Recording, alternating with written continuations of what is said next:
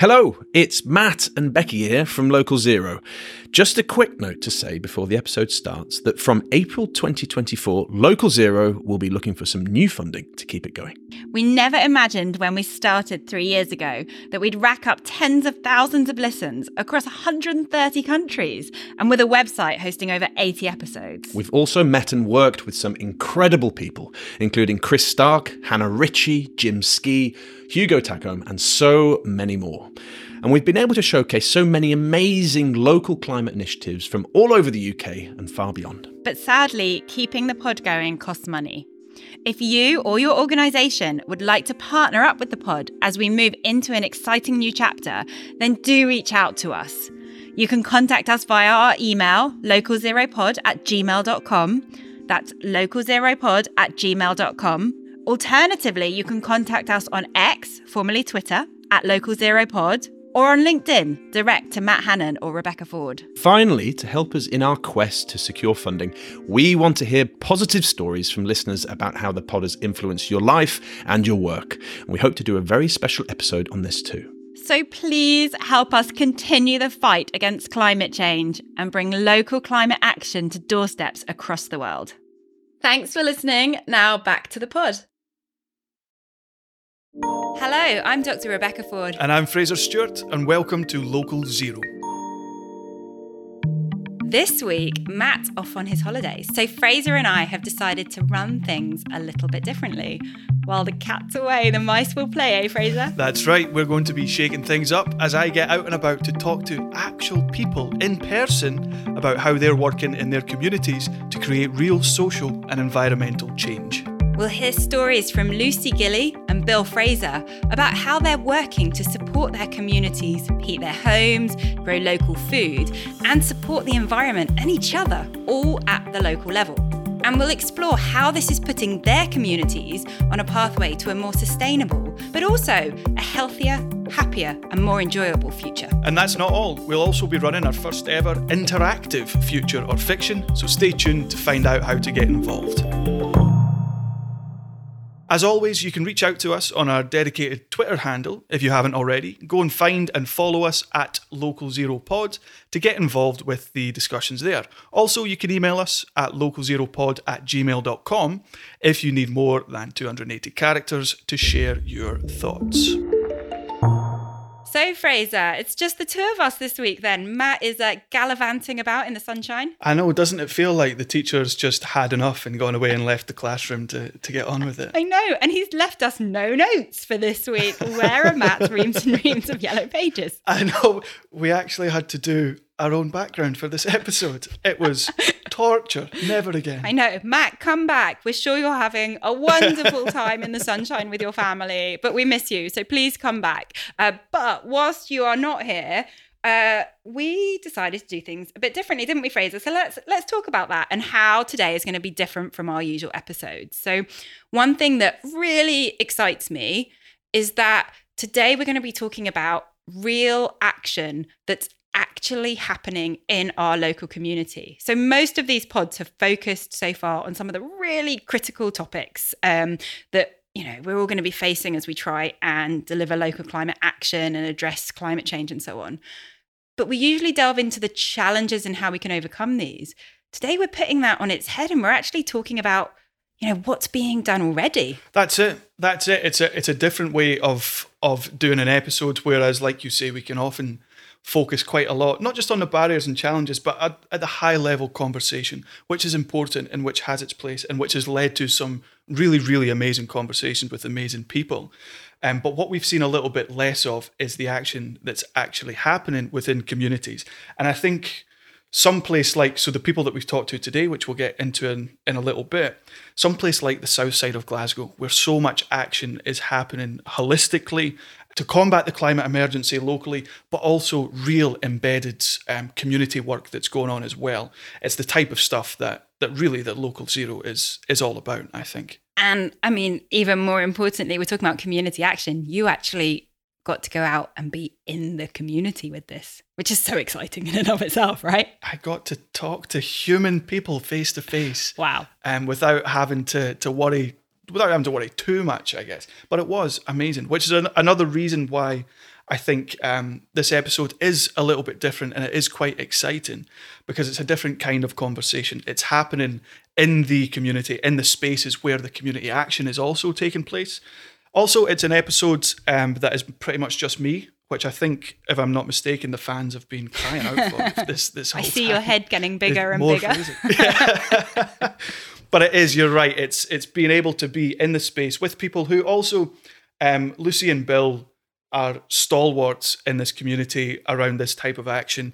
I've known both of them for the last little while. Bill I work closely with on Glasgow Community Energy. So it was also, as much as shining a light on the work that they do and the enormous amount of different kinds of benefits that work has, it's a very warm and a very practical conversation that I hope that the listeners can take a lot from. So let's talk a little bit more about our guests. So Lucy's a returner to Local Zero. We've heard a little bit about some of the work that she's been leading with South Seeds, but share us a bit more. What's their focus? What really drives South Seeds? So South Seeds is a local community project in Glasgow that covers a range of different environmentally focused issues. So they do a lot of work around energy efficiency in fuel-poor households. They do a lot of community gardening and growing and sharing. They run the local tool library, for instance. They do a lot of outreach events with the community. But it started off their main sort of driving motivation when they began, and a lot of the big work that they do is around affordable energy and efficient energy within the local tenement stock in Glasgow, as most people know. It's a huge built-up sort of place with old tenement buildings. So they work at improving efficiency and reducing energy bills for people who are sort of at the furthest, the narrowest margins in society. And Bill Fraser, he's working in a slightly different but related area. Tell us a little bit more about the work he's doing. Yeah, Bill is the OG in local community activism in the south side of Glasgow. He really is. So Bill runs the Pollokshields Trust, which is a local community organisation that operate out of the Bowling Green. So the Bowling Green began, and Bill tells us a little bit about this in the interview, the Bowling Green began a few years ago as a little bit of local green space. In the area in Pollokshields, in the area that Bill lives in, they'd realised that they had next to no green space and really limited access. Like the parks, the larger green spaces were far away for people to travel to, especially for locals there, especially for anyone with disabilities, for mothers with kids and things like that. So they wanted to build green space that would reflect community need. And it's built very much on the network that Bill and others, countless others in that community put together, included members from local anti-poverty campaigners, from people in the Asian community that run sort of food networks around there as well. A real melting pot of people came together to create this space that's now used for things ranging from community gardening to sort of cycle to work schemes to different climate outreach events and all kinds of stuff in between. So it's a much more community-based operation, but very much motivated by that desire to reach out to the local community and to bring people along as they start to take climate and environmental action locally. So Fraser, I think we better jump into your interview. I mean, I can't wait to hear what Bill and Lucy had to say about the work they're leading in their communities.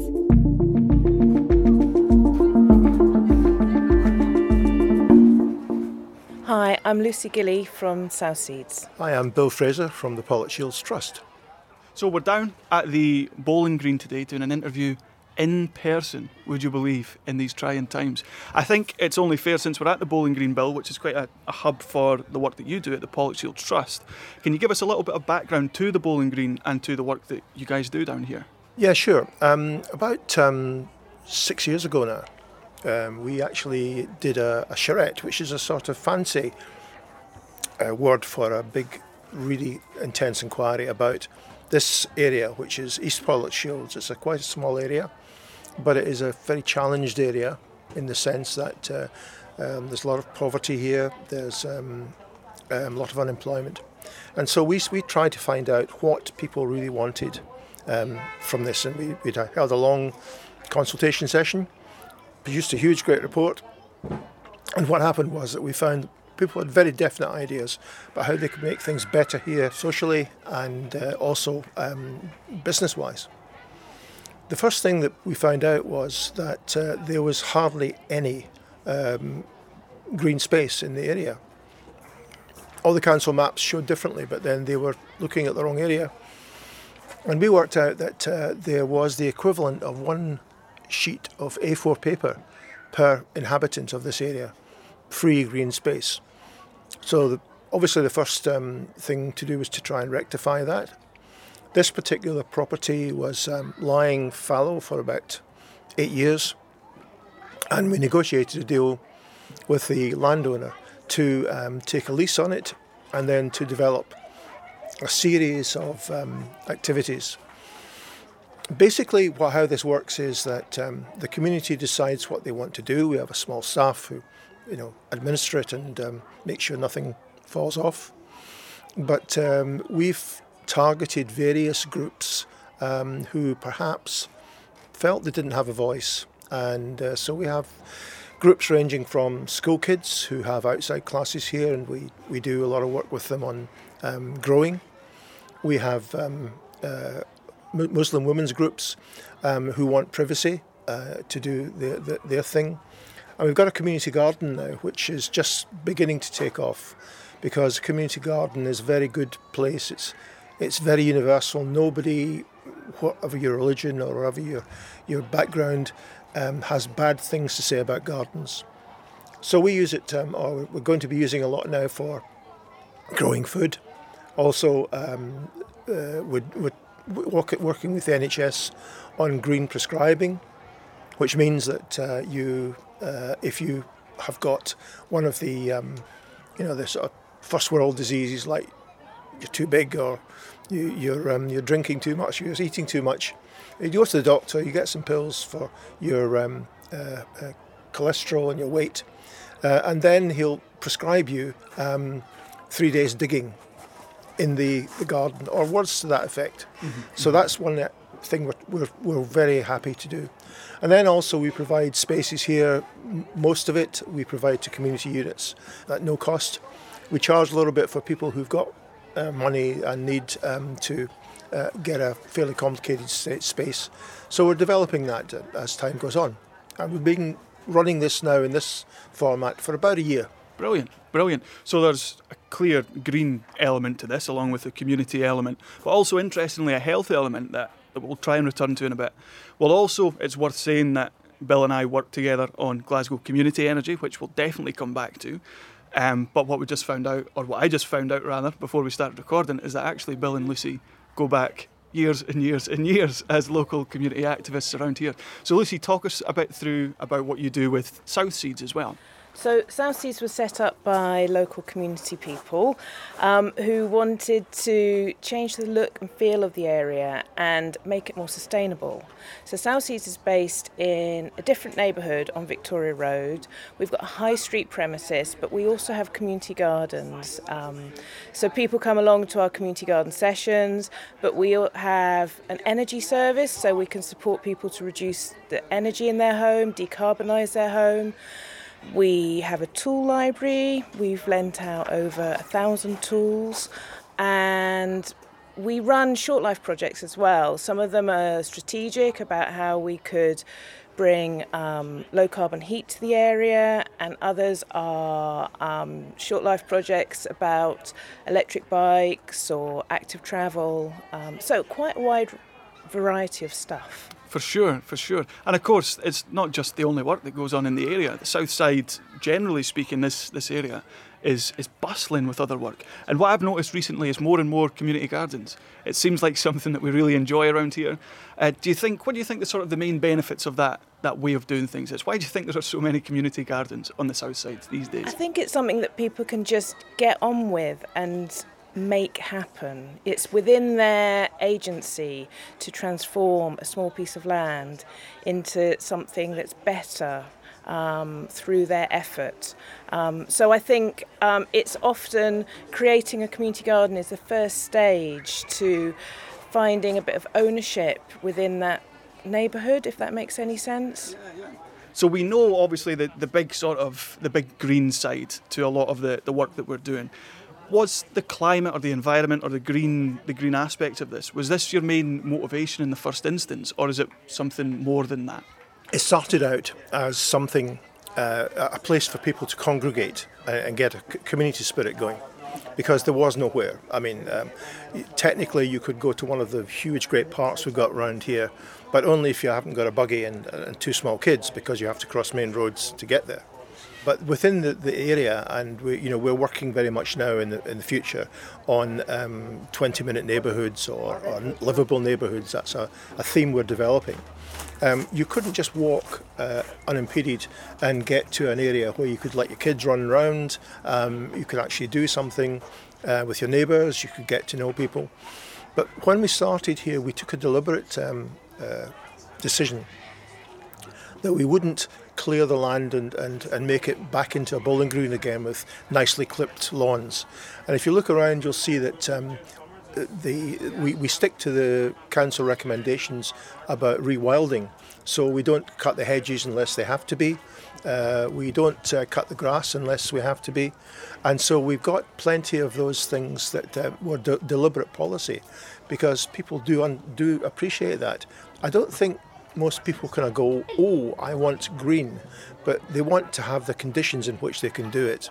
Yeah. And do you find then that when people come and they get into the green space, where people, whether that's in a South Seas garden or down here at the bowling green, do you find that people then start to warm towards more green ideas and green sort of activities? Definitely. It's sort of like a first step, I think, and people realise what they can do, what they can achieve, and I think then often people want more and they can see the value in it, and once they can see the value and they want more, then they're much more minded to get involved in sort of local campaigns or have an opinion on climate change or sustainability.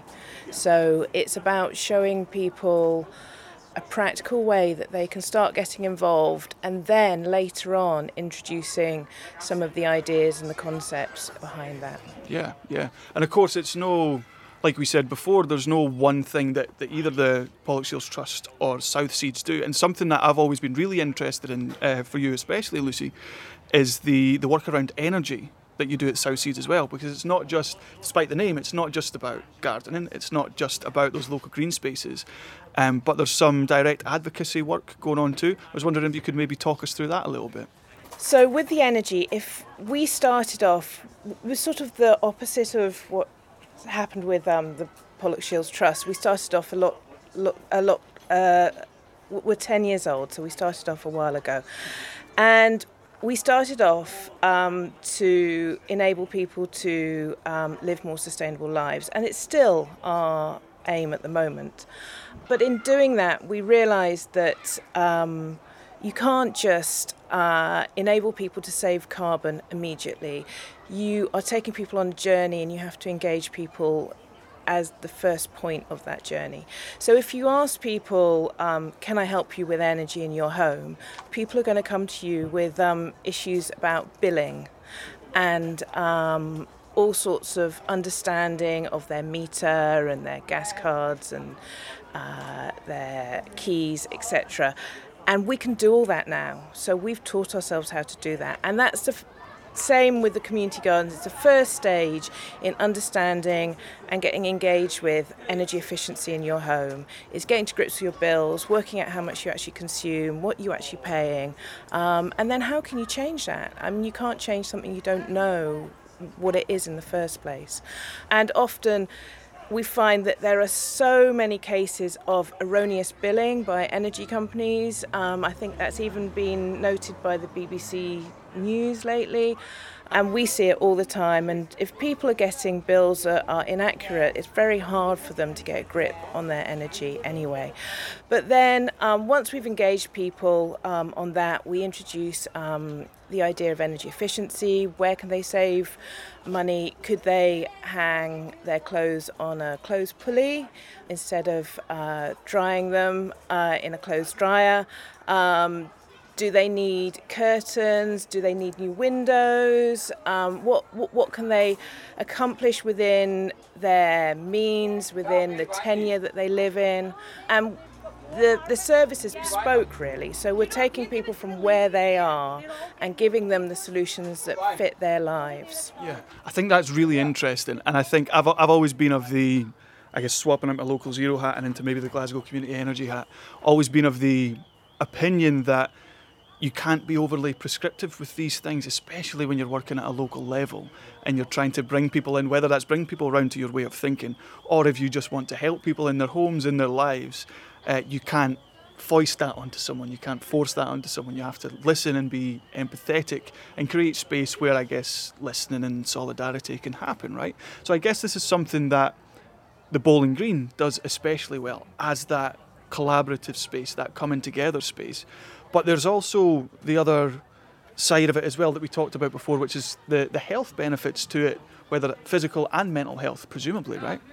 A lot of this goes back to that wonderful phrase, community empowerment. You know, the government's always talking about community empowerment, how things must be built from the bottom. But as a concept, it's valuable to people like Lucy and I, who kind of been in this for a long time. But the average guy or the average woman doesn't know or understand what community empowerment is. They're just raging at the man, wanting to get something done. But by a lot of the work we do here is with volunteers. We have a very small staff. We have a sort of core of maybe about 10 to 20 who come along regularly. And then we can get about up to 100 if we really want them, because they've learned that because they can have a beginning, a middle and an end to a task, they feel satisfied and they feel empowered. And once they start to feel empowered, they suddenly stop raging at the man and go, I think I can do something about this. So volunteers is really at the base of what we do. And how much of your work, Lucy, relies on volunteers? Because I know you have paid staff there and there's funding behind it, but do you have sort of volunteers that come out for events and things like that as well? We do have some volunteers. We've got some apprentices that help us run the tool library, and we offer training for their time. But really, we see everyone who participates in our service as a volunteer. So whether people are community gardening, or even if we are helping them with their energy, we consider that their time is really, really precious. And for us to for us to work on decarbonising the South Side in terms of domestic heat, we need people's time. We need people to volunteer their time, come to us, engage with us, and we really, really value people's time. So we make sure that our service is useful, it works, it gives people outcomes, and people come back to us for more and more, and we can take them on that energy journey and take them as far as we can on the decarbonisation journey. Yeah, so there's an element, I guess, of building trust with the organisation. Definitely. For sure. Something that you touched on, Bill, and I think it connects to this really well.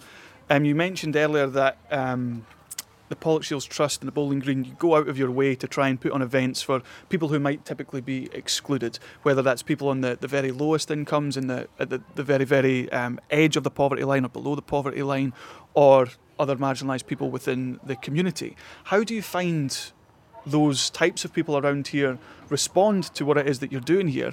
And do you think that you can engage them more or better in different ways? How do you make that happen? We're just a conduit for all this, because what we're always looking for is to cooperate with other organisations. But I think one of the very good examples was, in fact, for us, we can say that COVID has been almost a blessing, because it turned out that during the COVID period that there was a lot of things exposed, like, for instance, shortage of food, shortage of money, bad treatment of refugees, that sort of thing. And a wonderful operation started around the corner. It's called a food point. It's not a food bank in the conventional sense, but it exposed the difficulties that people had of even just feeding themselves. So what we did was we were obviously in support of it. They do a great job. But we would then tie in with them and other groups around here, and we'd not only just provide food parcels, but we'd have places you could come along and actually eat and enjoy yourself around festivals, Eid or Christmas or Diwali, that sort of thing. So those sort of things are, once you get people's attention, you can actually keep it. And we try to be very reactive to that. Amazing. And this is something that I think when we talk about community organising, we can often assume that it is, we look at it very romantically and assume that it is all inclusive and it is on the ground. It's not always the case, but I guess there has to be some deliberate process behind that to try and bring people in. And that must be especially pressing for Southseeds, Lucy, when you're trying to help people in fuel poverty and help people reduce energy bills. Have you found that you've struggled to reach out, or have you found successful ways that work well to engage those on the margins? We have loads and loads of vulnerable people coming to us with energy issues in their home, and that is because the most vulnerable people in society are often treated very poorly by energy companies, and they need additional support. And once we started helping some people effectively, they were telling other people, and our service spreads by word of mouth now, so people know we're there, they come along, and we put notices in the window. We also put stuff on social media, so people come to us. They know that we can fix things for them, so they come to us. Yeah, and it is. I can speak as someone who lives literally a stone's throw from the High Street office that Southseeds is known. It's an institution in that area of the south side as well. People know it there, so people do seek it out. But I think that's really important work and important things to cover, to not just accept that people who are already engaged or want to get engaged will come to you. You have to think of different means, but there are different ways of going about it too. I was going to say that some organisations consider some people to be difficult to work with. But at Southseeds, we consider people to be in difficult circumstances, and we work with everyone. And we try to engage effectively with everyone and give everyone the opportunity of working with us and achieving good outcomes. And I think that's really, really important. We have a culture in Southseeds where we don't talk about difficult people. There aren't difficult people. People can be having a difficult time. Sometimes I'm having a difficult time and I might be perceived as a difficult person. We all have moments that are troublesome, and if people are having a crisis with their energy, they are going to be in very difficult circumstances, and that's something that we've worked hard to recognise. Here. Excellent. I think there was one good example that we could give you for this. When we were building this place, it took us really about 2 years to build it for various reasons, mostly funding. We were working here away, and the gate was open. And then every day, without exception, somebody would come in and just say something like, "Oh, it's so nice to see this place open again. I go back, I've lived here for so-and-so." But if you they always got a cup of tea. And if you drilled down, you found that a lot of these were lonely people, because there's a lot of people living around here. Maybe they're older and their family's gone. Maybe they don't speak English very well. And because we have Tab, who's bilingual, can speak most of the South Asian languages, we got people to come in and talk to us. And then we discovered this wasn't actually about a cup of tea. This was, I've got problems. And so we would go out of our way to help them, even if that just meant saying, "Look, we'll come to an appointment with you," if it's somebody like DSS. In one case, there was a woman who was threatening suicide, but we were there to help. And that's not kind of what we're about. In fact, we have to train ourselves a bit better to deal with those situations in the future. But the fact that we were there and we were accessible was really all that people needed. And a lot of people that started off as sort of lonely people or maybe a little bit depressed have become fast friends and have become volunteers, because we say they'll come back and go, "Oh, what can I do to help?" Well, that hole needs digging over there. So get on with it. Well, I imagine as well, and of course through the pandemic, everything's been heightened. I imagine places like the Bowling Green and Southsides have been a real lifeline for people during the pandemic. Would that be fair to say? Definitely. We've got an adopt a raised bed at the Croft, which is a community garden we've built. And, we've had record applications, and sadly not everyone's been able to get a raised bed, and loads of people wanting support with energy as well.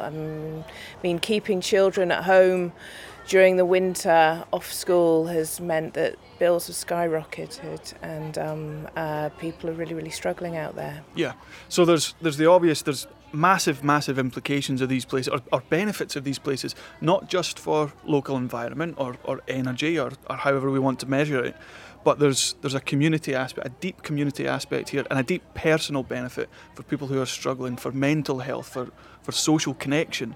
Something else that I wanted to touch on before we start to move into the bigger picture and the final questions was specifically the health side of things. So we covered mental health a little bit there, but Bill, you'd mentioned that the gardens here are prescribed now as something by the doctors. They're multifunctional. Some people just like to see and play. Not play, I shouldn't say play. They like to do gardening. I'm the only person around here who's not very keen on it. Everybody else seems to think it's a great idea.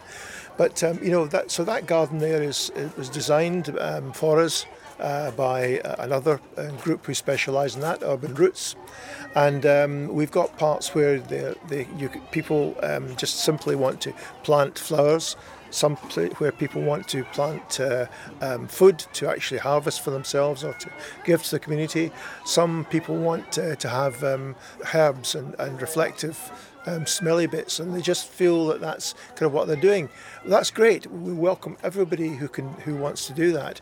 But it is, I think we have a community garden. There's a small one, maybe about 20 metres away to us, and there's a huge, great allotments part. So we've actually in the middle of a somewhat calculated green zone, because when we look at the way this is working out, there's a green heart to Pollock Shields, and I think it's really beginning to take off. And I thought that your scheme for offering plants for people's gardens, that was great. That wasn't Southsides, but that was... It was Ready Steady Grow, which is something I'm involved in on a voluntary basis. But we did offer tomato plants on street corners and herbs as well, kitchen herbs. I saw there was mint going. That was Southsides. That was Southsides, right. I missed out, they were gone. They were gone, yeah. I eat mint with everything. They were fantastic as well, because you can do so much with mint. It's the taste of the summer. It is. Yeah. It's absolutely. So here's a kind of a bit of a curveball question for you. I didn't include this in the list that I sent, but from where we're sitting, right? We're sitting at the Bowling Green. We can see all the work that's going on here. Across that wall, I believe, is Soul Riders. On the building over there is Glasgow Community Energy. We're on Kenmure Street, where the neighbours all came out to resist an immigration raid. From my flat, just 10 minutes up the road, I can see your shop, Lucy, Southsides. I can see a guerrilla garden over my back wall. What is it about this area that there's so much activism and environmental and green work and community-based work going on all in such a close space? There's something quite unique about this area. Firstly, it's one of the most densely populated areas in Scotland, and that is unique in itself. But the other unique thing is that the tenure of the properties tends to be a third. And what I mean by that is a third socially rented, a third privately rented, and a third owner-occupier. So that brings together a real mix of people that you don't necessarily get in other areas that might be a bit more one or the other. It also means that you've got a flow of people who are coming through, but you've also got some people who are always there as well. And I think that helps. You've got new ideas coming in, but you've got people who can take those ideas and work with them over time. So that combination of people, plus throwing in the whole ethnic mix, this area of South Glasgow, because it's so near the train stations, you can walk here from Central Station. And Central Station is the train line that comes up from down south, means that it's where immigrant populations have congregated. So like I'm from down south as well, so for me it's very attractive to live here rather than the West End or other areas of Glasgow. So therefore there's a whole mix of people, and it keeps it fresh, ideas come in and people can work with those ideas, and I think that's really important. Absolutely. I mean, if you look at the history of this particular area where we are here, this was an immigration area going back to when it was first built. This area was first built in the mid-19th century. Since it was in inception, it's been a progressive mix of immigrants, and by immigrants I can mean people from the Highlands, because they were the first people to come here. Irish people came there. The next big population was Jewish people. Jewish people gave way to Muslim people, and now we've got this glorious kind of mix here, where what we've been trying to do with this area is to say, what do we have in common? Well, we're all from Pollokshields. And despite several pretty horrendous attempts to make us hate each other over the years, they've all failed, because the people who were trying to turn brown people against white people or black people were sent away, because we weren't interested in that idea, because we all like living here. We're all a little fed up sometimes with the state of the place, and the recent fires in our main high street hasn't helped. But we can see that this is an area that's continually regenerating itself, and what we're trying to do is to say to people, you can be part of that, and people are actually proud of living here. I mean, you actually live in this area, Felicity, as well. I do live in this area. I was going to say something about, I know that you, Fraser, live in a tenement close, and I live in a tenement close too. And I was going to say that living in a tenement close over time teaches you how to share effectively.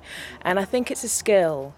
And I think if you can share effectively, you know how to participate in projects that involve sharing, like a tool library or a community garden, and you can become an effective participant of those projects as well.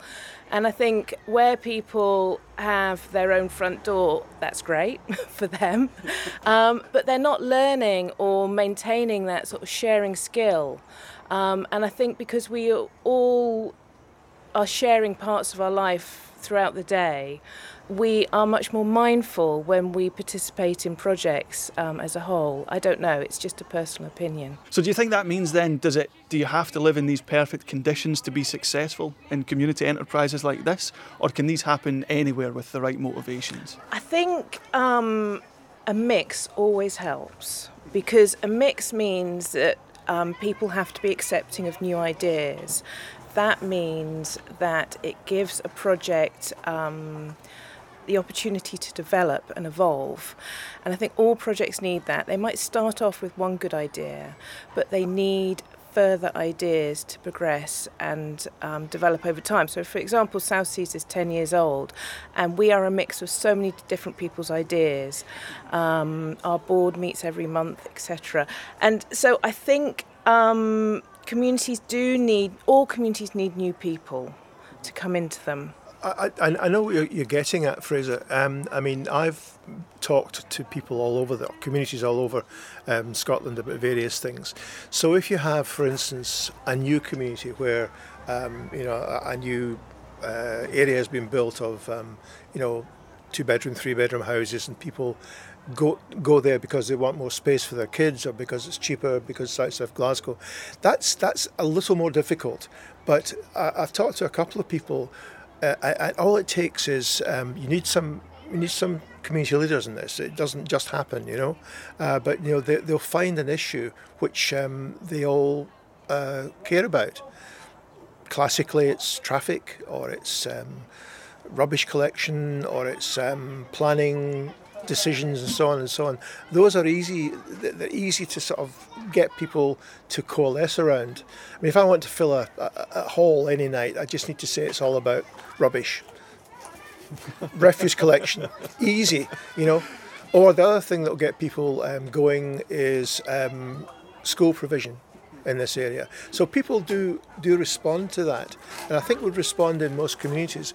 But I think it would take a little more than we have to actually get things going. But we've been at it for 150 years. Brilliant. I think that's useful as well, that tell people it's about the bins and they'll come to your meeting. I think is a very useful piece of information for our listeners. Tackle the issues people want to tackle. Yeah, that's it. It's what we find so much, and especially our three of us have had conversations before, and we talk in our communities all the time.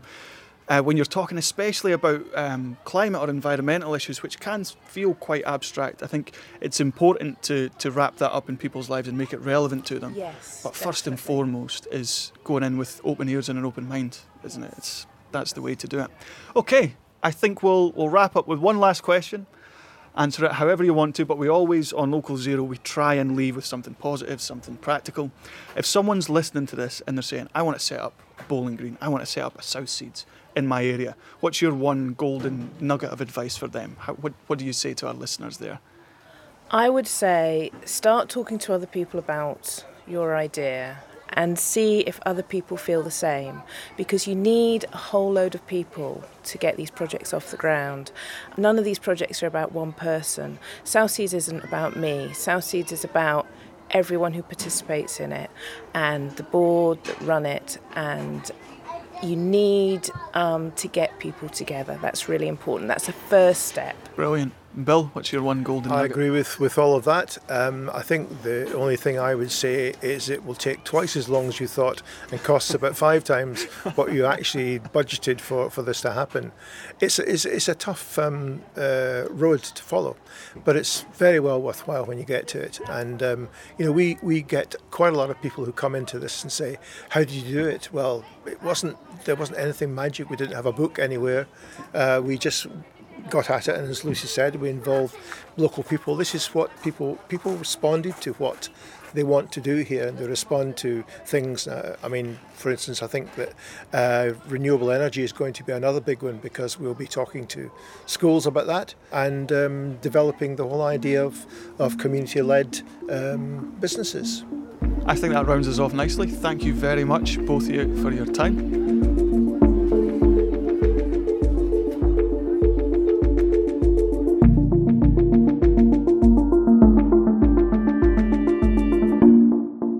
Wow, Fraser, what a conversation and what inspirational stuff happening just on our doorstep. It really was amazing. And it did feel like there was so much of it. It was very natural, very enjoyable, but it felt like you were getting both the insights into the work that's going on, but also like a little bit of history of the area and a bit of the context of it as well. It was really, really great stuff. Well, I mean, that's the key, isn't it? It's not just an energy project. It's not just an energy group.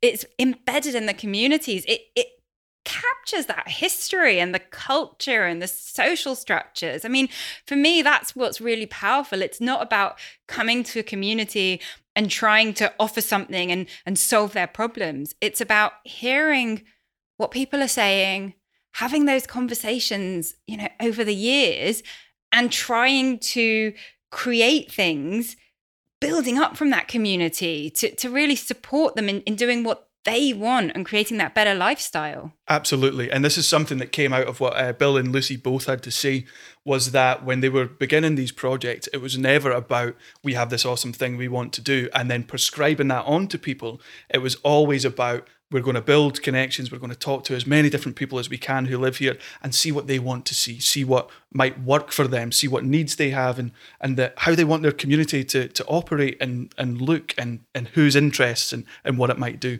So it's absolutely built on, not just on the community project up, but the community project is built very much on building solidarity and those fundamental social connections among people who live locally. That's it. It's the social connections as well, because and the other thing that I think was really quite exciting is that they're engaging with such a diversity of people. For sure. And there's no way to get around that, especially in this area. So much of the population, it's such a diverse population that you have to consider that as you're putting these projects together and bringing these networks together. But also, it's so refreshing to hear that they're paying very special mind to doing that. So like when Bill was talking about bringing in specifically women from the Asian community who don't often have a safe space or a voice in local environmental action, bringing them into the fold, making them feel part of it. People who are lonely and isolated, especially throughout COVID. But then Lucy's work at Southseeds about reaching people on the narrowest sort of economic margins as well to help them with fuel poverty, with energy bills, which we're finding, or certainly the people like Bill and Lucy are finding, tends to serve as the foundation once they get that support or feel included there. It's a foundation, it's a springboard for other types of action and get involved in other sorts of ways as well. So it's very holistic, but as we know too often from climate projects and energy projects, they can be quite exclusive to certain groups or certain people. So to hear that at that level, they're really making the effort to bring everyone along with them. It's an amazing thing. Yeah, bring everyone along with them. I mean, for me, in two ways. Obviously, fuel poverty is a massive issue, and the fact that, Southsea is doing such exciting work to really reach out and support people who might be at the risk of being left behind in the energy transition. I mean, it takes a lot of work. There are people that are probably much harder to reach, and it's really great that they're tackling that. But as you say, it's not just about making sure that people don't get left behind. It's also about bringing them into that network, bringing them into that community and allowing them to have a voice and a say in their area, in the future of their area, that network building, those social connections.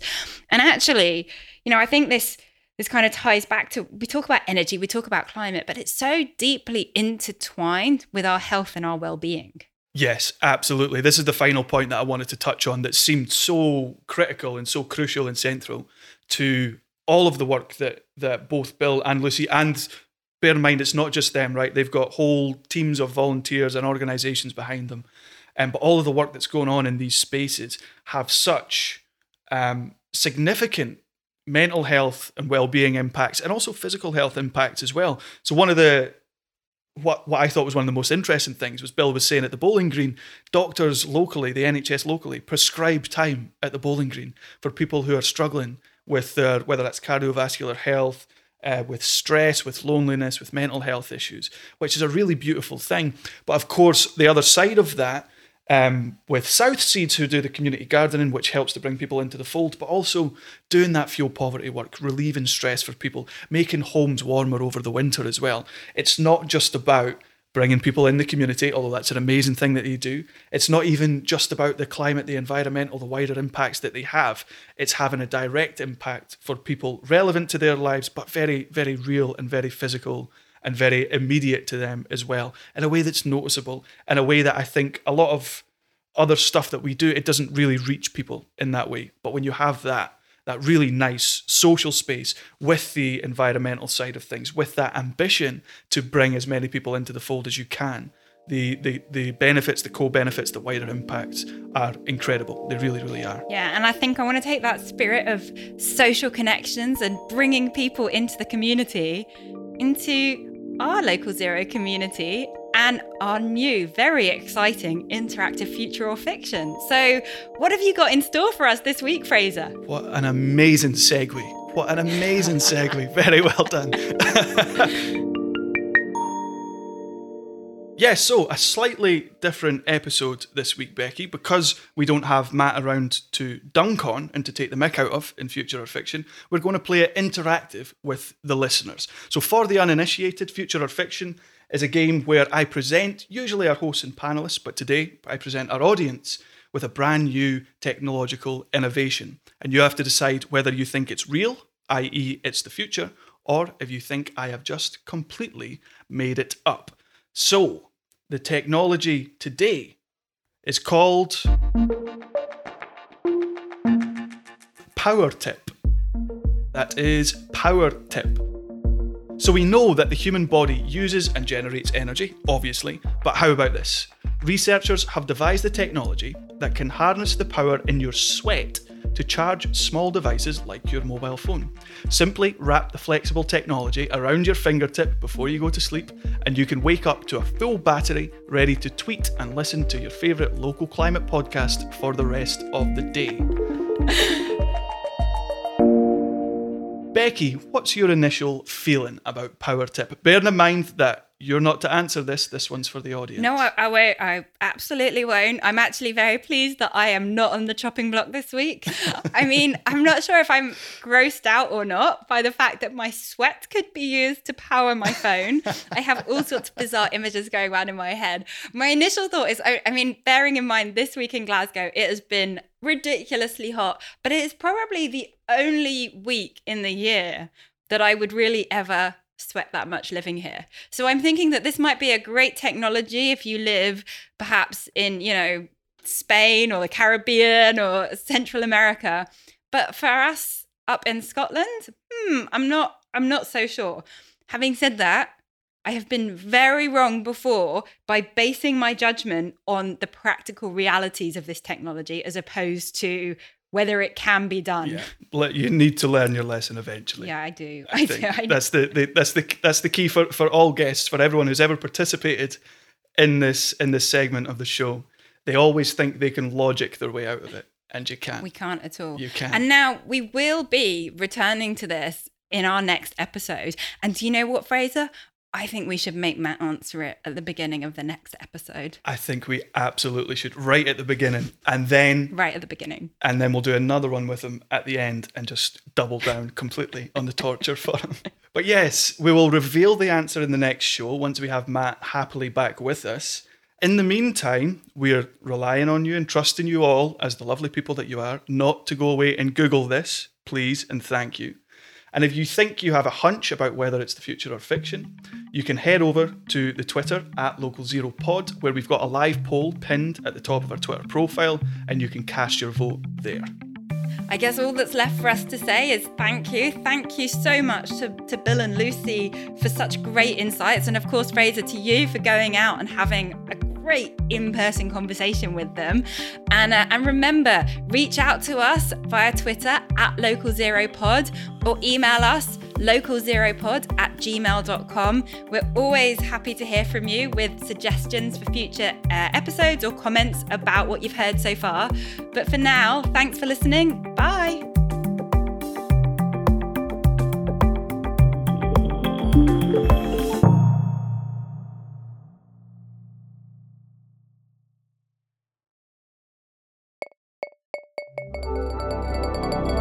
Produced by Bespoken Media.